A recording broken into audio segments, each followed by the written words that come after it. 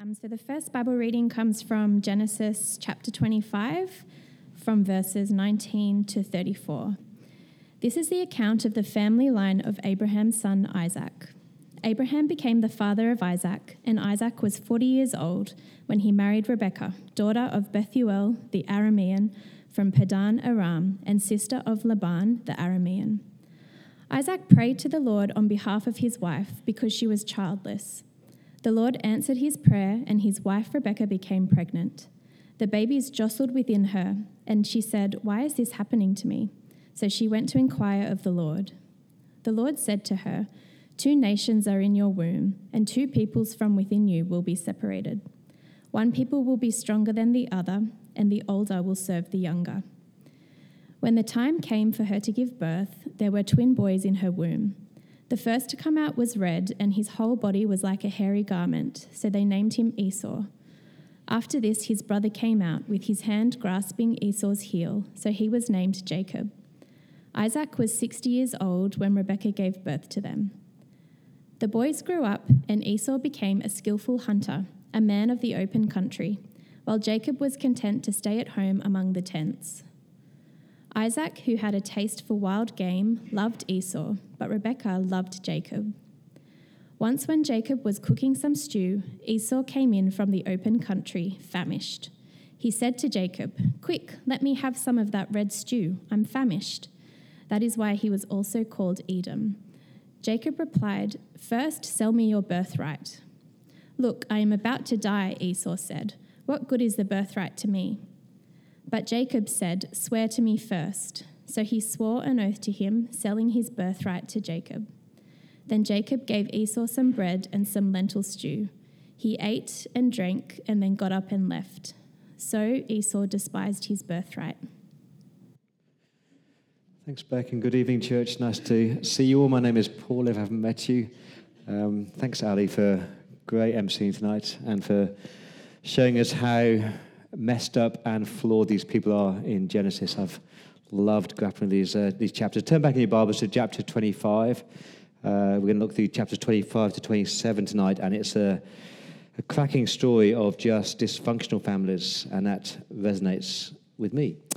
Let me ask you a question. If you could ask God one question, if you could stand before God and ask him just one question, what would you ask him? Maybe you'd ask about suffering. Now, God, why is there so much suffering in the world? That's a great question to ask. Maybe you'd ask a question about evil. God, why is there so much evil and hurt and hatred? That's a question you want answered, isn't it? Maybe your question is about other religions. Now, God, why are there so many religions, and could they possibly all be true? Maybe your question is about hell. How can a good God send people to hell? They're all great questions. Here's my one question for God. If I could stand before God and ask him just one question, here's the question that I want answered. God, why do you choose some people and not others? God, why do you choose some people to believe but not all people? It's a question that bothers me. It's a question that confuses me. It's a question I just don't like. Let me personalize it. God, why am I the only believer in my family? God, why do my brother and sister not yet believe? Have you not chosen them? And if not, why not? God, why did all my grandparents die as unbelievers? God, why did my father die as an unbeliever? Why didn't you choose them, God? God, in these family of Christians, why is it you have these kids who grow up in the same Christian home, and yet only one child believes in Jesus? Why is that? And God, if you choose people as you say you do, then why am I doing my job? Why bother?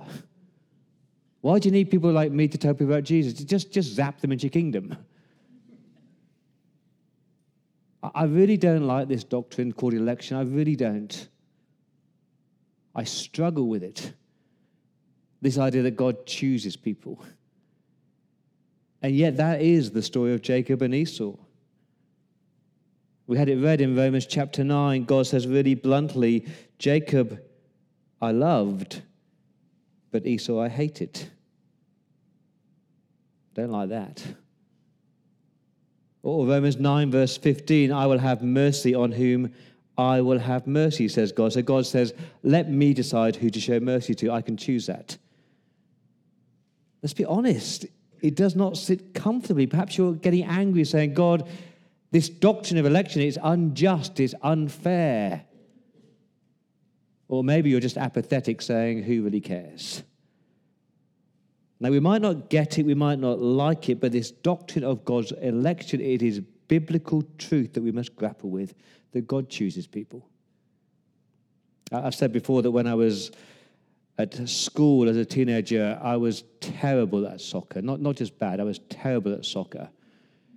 I remember those school days where they line you up on a line, they choose two captains, and those two captains pick their teams.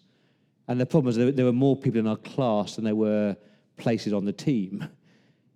And so I kid you not, every single week I was not chosen. And every week I went on a cross-country run. And that hurt. It really, really hurt not being chosen. But I kind of got it because I was crap. The people were chosen because they were competent and they were skilled and they were gifted. And God choosing people would kind of make sense if God chose us because of our competency and our gifting and our skills, and he didn't choose the crap people. But that's not what the Bible says. The Bible says God chooses who he chooses. That's what we're grappling with tonight, and it's a difficult sermon. To be honest, Genesis 25 to 27 are totally unedifying and totally immoral chapters of the Bible. You've got envy, jealousy, fighting, scheming, manipulation. It's like a Hollywood movie. Let's cast the movie, shall we? Who's going to play Rebecca? Rebecca is this totally together, totally composed woman who is manipulative and conniving. Who's going to play her? I reckon this is not a reflection on her character, but I reckon someone like an Angelina Jolie would play her really, really well. You've got Isaac, who's this old, rugged charm. He's past it, but he thinks he's still got it. So someone like a Robert De Niro might play him. And then you've got Esau, who's this macho, hairy bear, red-headed. Maybe a red-headed Russell Crowe would be good at playing him. And then you've got Jacob, who's this smooth, manscaped, metrosexual. And I reckon like Tom Holland might be really good at playing him. And you laugh, but that is the Bible. It's a story of these messed up, dysfunctional, broken people. And that's why I love it. Because I'm messed up and dysfunctional, and so are you. So open your Bibles, Genesis 25. We're told in verse 1 that Abraham remarries, and he had 6 more sons. And I think we're supposed to stop at this point and go, wow, God, you did abundantly more than Abraham ever imagined. Verse 7, Abraham lived 175 years. That's a pretty good innings. Down to verse 20, Abraham became the father of Isaac, and Isaac was 40 years old when he married Rebekah. Remember that story from last week? It just so happened that Abraham wanted to find his son a wife, and it just so happened that he met Rebekah, that camel-watering, selfless servant who they fell in love. But you've got to understand, between verses 20 and 21 of chapter 25, 20 years have passed. And we're told down in verse 26 that Isaac was 60 when she gave birth. So Isaac is now 60 and Rebekah is not young anymore, and they are still childless. And it's like history repeating itself. Because God keeps using childlessness to show that his promises will be fulfilled not by human effort and not by human will, but by God's hand and God's control and God's timing. But it's still hard, isn't it? Isaac's been told he'd have many kids. Rebekah's been prophesied over that she'll have thousands upon 10,000s.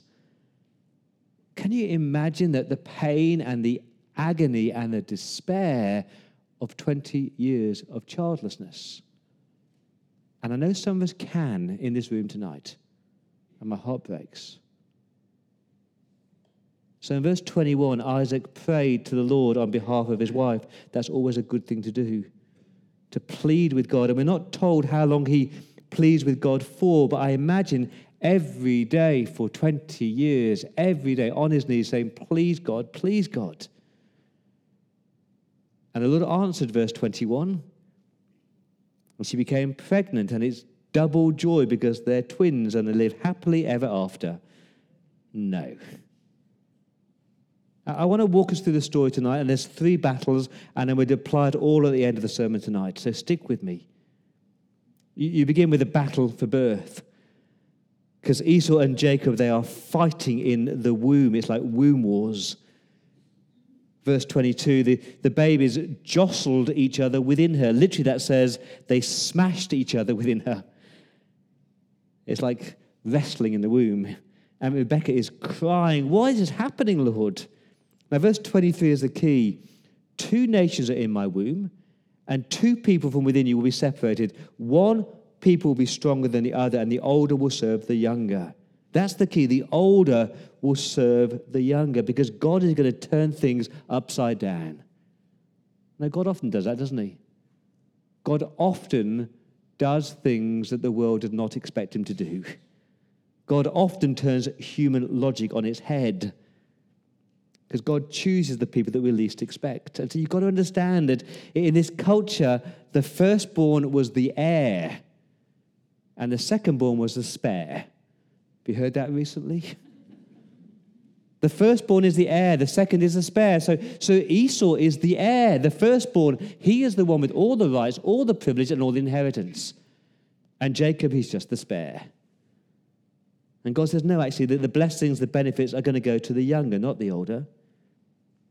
And the battle in the womb continues in the delivery suite, because in verse 25, the first to come out was red, and his whole body was like a hairy garment. And so they gave him an interesting name called Esau. It means hairy. The younger twin, verse 26, well, actually, you see his hand before you see his head, because his hand pokes out first and it's grasping at Esau's heel, almost like he's trying to pull him back inside the womb, saying, me first, me first. And there was a name. The name was called Jacobel. That's a beautiful name. It means God protects. But they don't call him Jacobel. They call him Jacob, which means heel grabber, tripper upper, deceiver, manipulator, or liar. Great names, aren't they? Hairy and liar.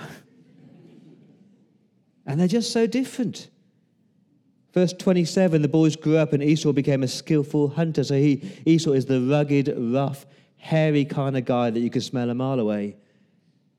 But Jacob, verse 27, was content to stay at home with his mum to cook. And people would say, oh, Rebecca, are you sure they're twins? They're so different.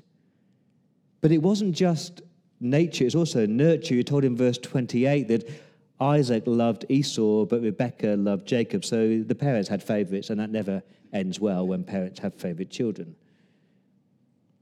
The battle for the birthright is verses 29 to 34. Here's the story that Esau's out in the field. He comes home after a long day, and Jacob's at home cooking. And he says to Jacob, quick, verse 30, let me have some of that red stew. I am famished. Feed me and feed me now. And it's almost like Jacob has been waiting for this moment. He's been so cunning and calculating. He says, this is the moment.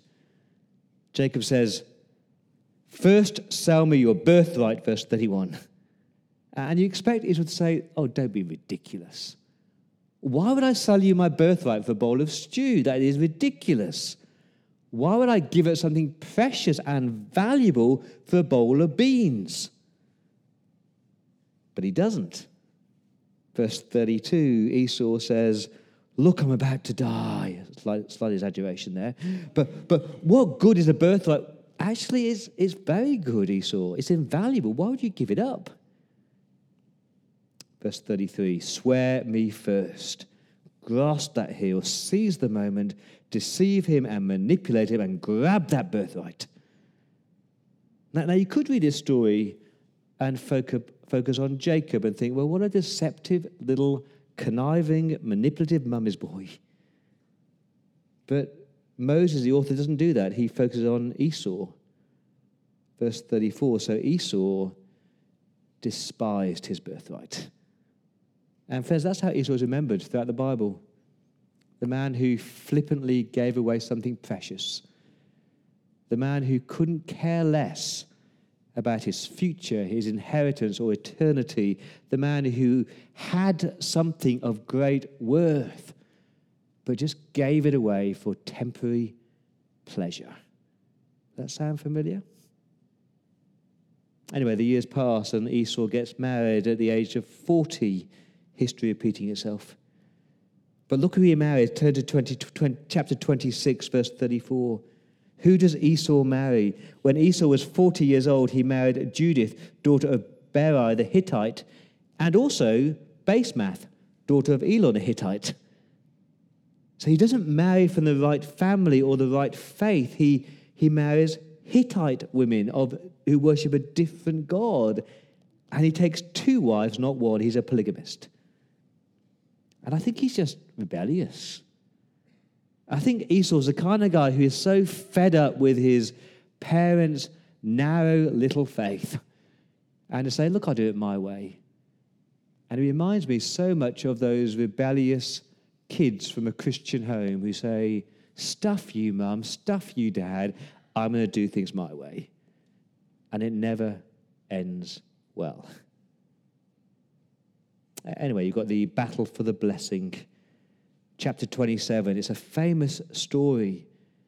But before we scan this chapter, let me just highlight a couple of things. This blew my mind this week.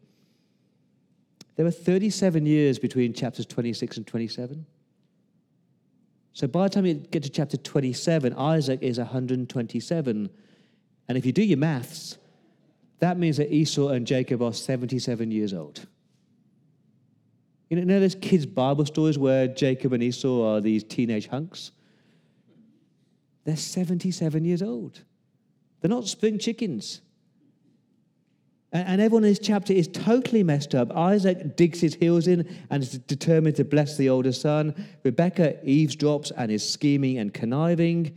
Esau is living for himself and his wants, and Jacob is a liar and a deceiver. It's a dysfunctional family, but a very functional God. Let me just walk you through the story very briefly.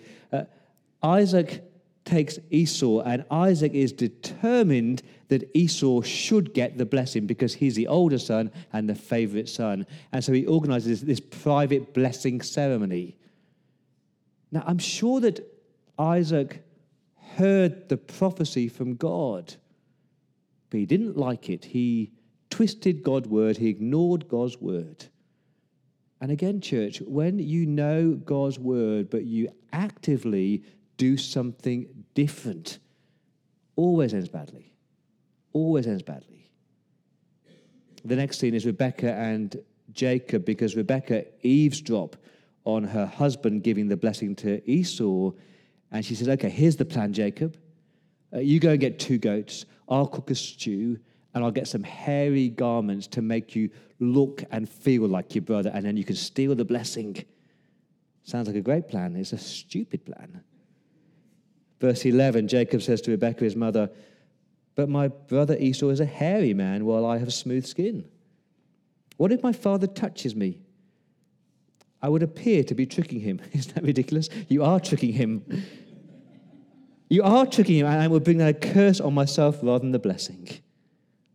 But Rebekah's got that sorted. So in verse 15, she gets some of Esau's clothes with that outdoor locker room body odor, not your linen shirt wearing Jacob, the eau de toilette man. No. Verse 16, she gets some goat skin. She covers the hair. And just so you understand what kind of hairy man Esau is, she puts hairs on the back of the neck. So he's the kind of guy where the back hair meets the neck hair, and it's just one carpet of hair down his back. I told you it's funny. And then Jacob goes in and he meets Isaac and he walks in and says, "Hey, Dad." Sorry, "Hey, Dad, I'm Esau." And he says, "Come closely, let me touch you." He goes, "Oh, you sound like Jacob, but you feel like Esau and you smell like Esau." And so Jacob gets the blessing from Isaac. And then Esau comes storming in and says, "Hey, Dad, I've got that game." And Isaac says, "Who are you? I've just given the blessing to somebody else." Verse 33, Isaac trembled violently and said, "Who was it then that hunted game and brought it to me? I ate it just before you came, and I blessed him, and he will be blessed." When Esau heard his father's words, he burst out with a loud, bitter, and the word there is baby cry, crying like a baby, "Bless me, bless me, bless me, Dad." But it's too late, because that deceptive, manipulative, conniving Jacob has stolen the blessing. And it ends really badly with Esau wanting to kill his brother.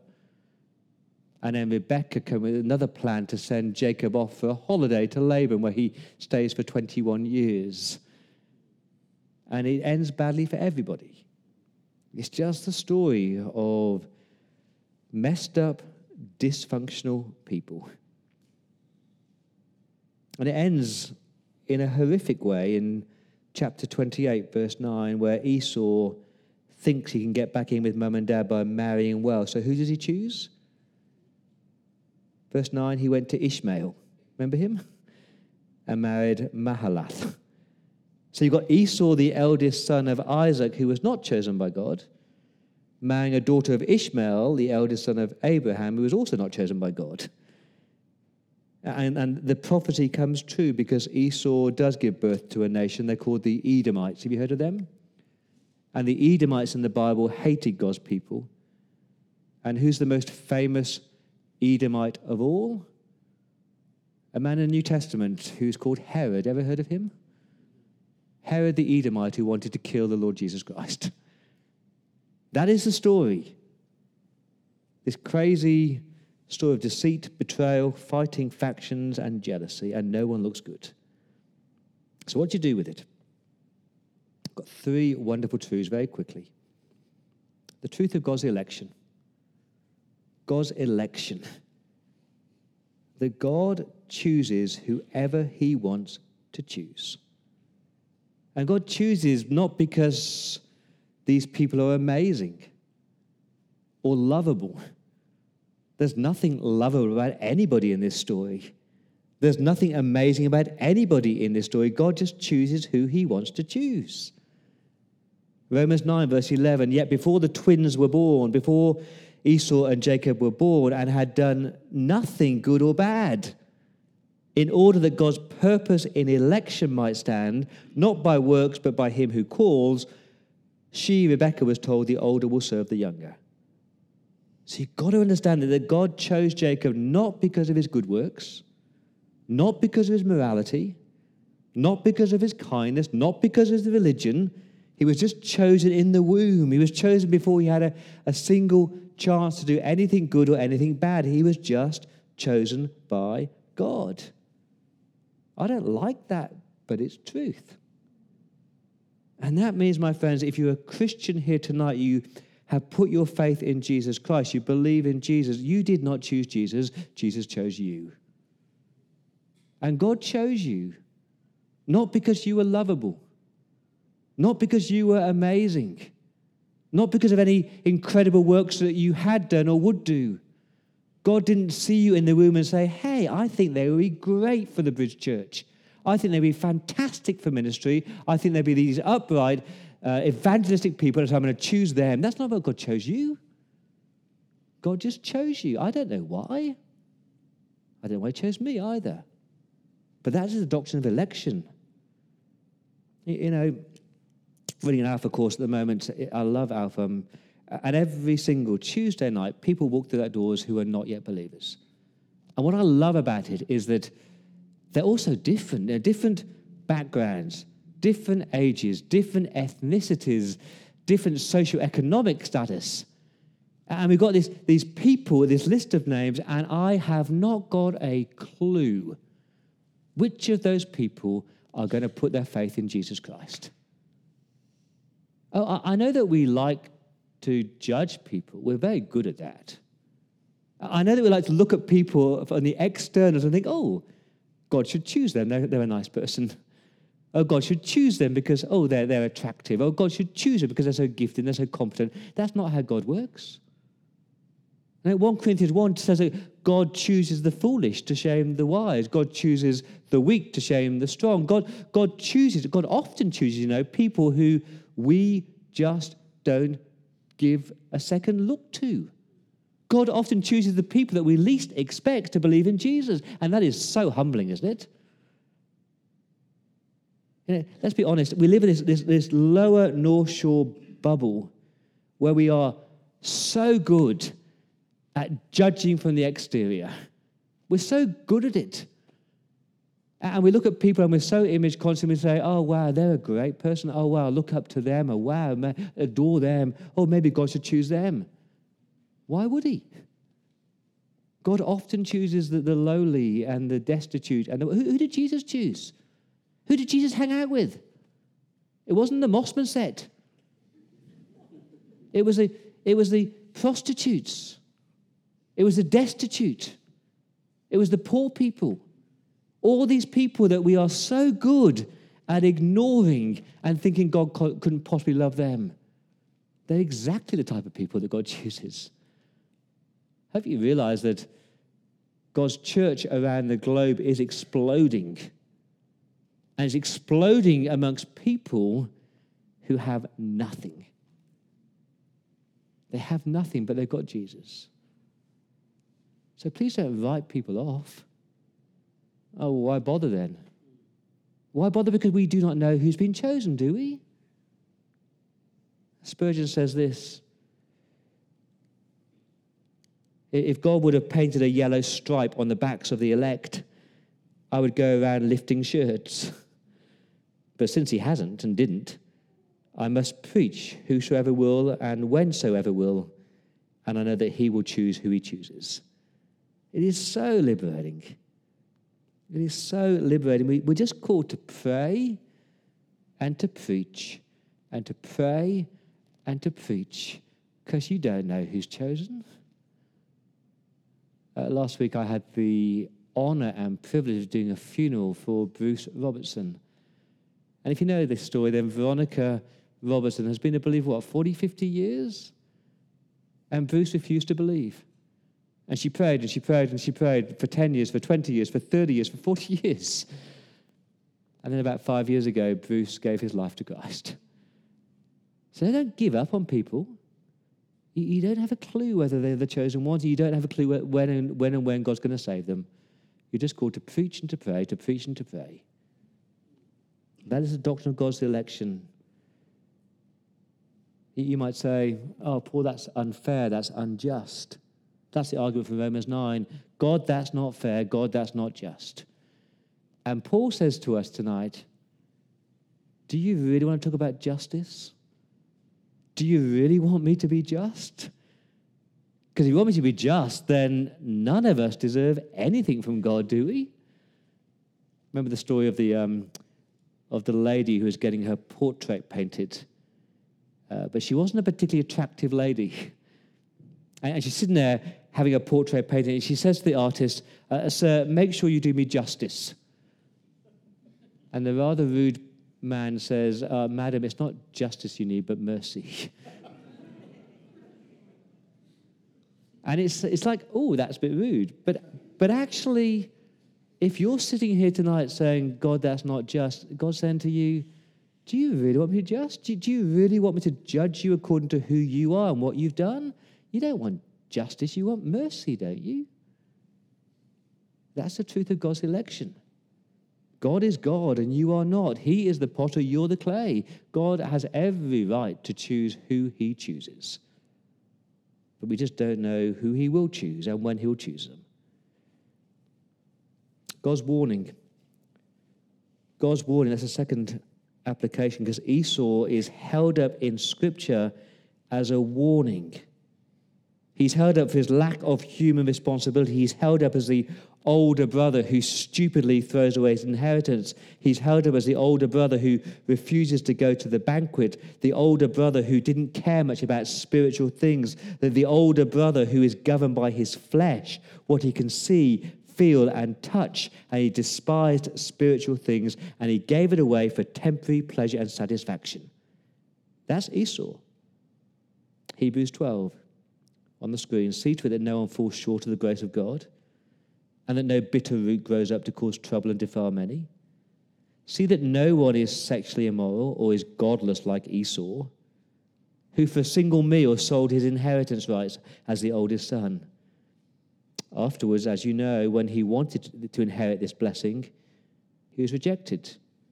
Even though he sought the blessing with tears, he could not change what he'd done. Esau is a warning. He's a warning to, I think, to kids who grow up in a Christian home. Kids who go in a Christian home and, from the day of birth, they're taught about Jesus and they go to church every single Sunday and kids' church and youth group. And then one day they say, stuff you, not interested in God. And they wander and they reject their heritage. They reject their inheritance. They reject everything they know to be true about God, and they reject it. Why? Why? Because often for temporary pleasures like sex, money, popularity, and a bit of fun. If that is you and you've grown up in a Christian home and you're tempted to throw it all away for temporary pleasures, please be warned, it did not end well for Esau. I've been a pastor here for almost 20 years, and there are so many people who have sat where you have sat. You're sitting here tonight. And I bump into them in the street, and I say, oh, which church are you going to now? And they say, oh, I'm actually not going to church anymore. I don't really believe anymore. I say, oh, why don't you believe? Oh, I don't know. I guess just the things of this world, like work and holiday houses, and I just wanted to have a bit of fun, and so I stopped going to church and I just wandered away from the faith. That is the Esau who looks at the world and everything the world chucks at him, this temporary pleasure, this moment of satisfaction, and he chucks away his birthright. That's the warning. Please don't be like Esau. But I finish with the positive on God's grace. The wonder of God's grace, because that is Jacob. Jacob is this walking, talking symbol of God's grace. That verse in Romans 9, Jacob I loved and Esau I hated. It bothers me. It bothers me that you got Esau I hated. I don't like that bit. But this week, what's bothered me even more is the first line, Jacob I loved.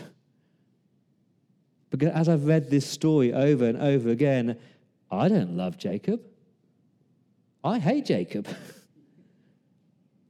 Jacob is, to quote, cool, calculating cheat.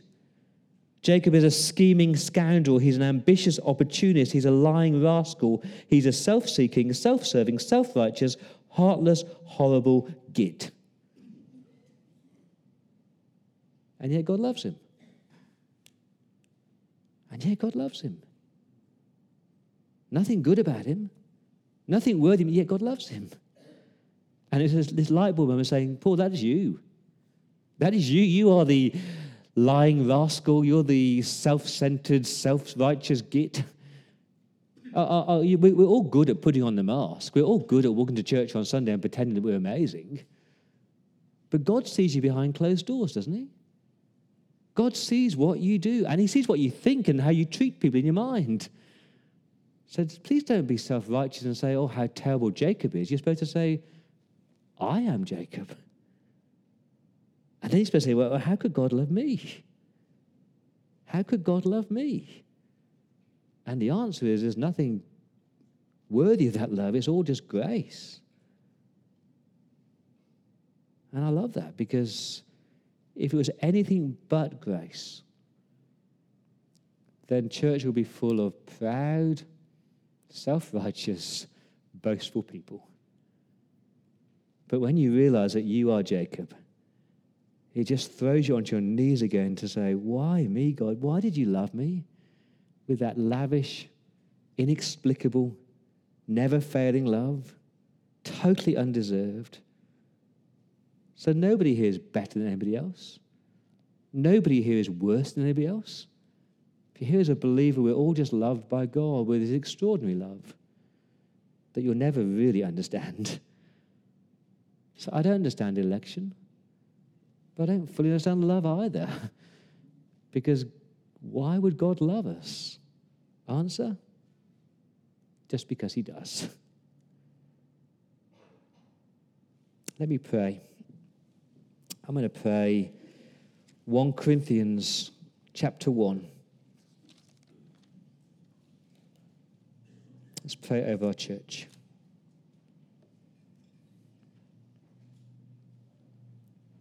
Brothers and sisters, at 7 p.m., think of what you were when you were called by God.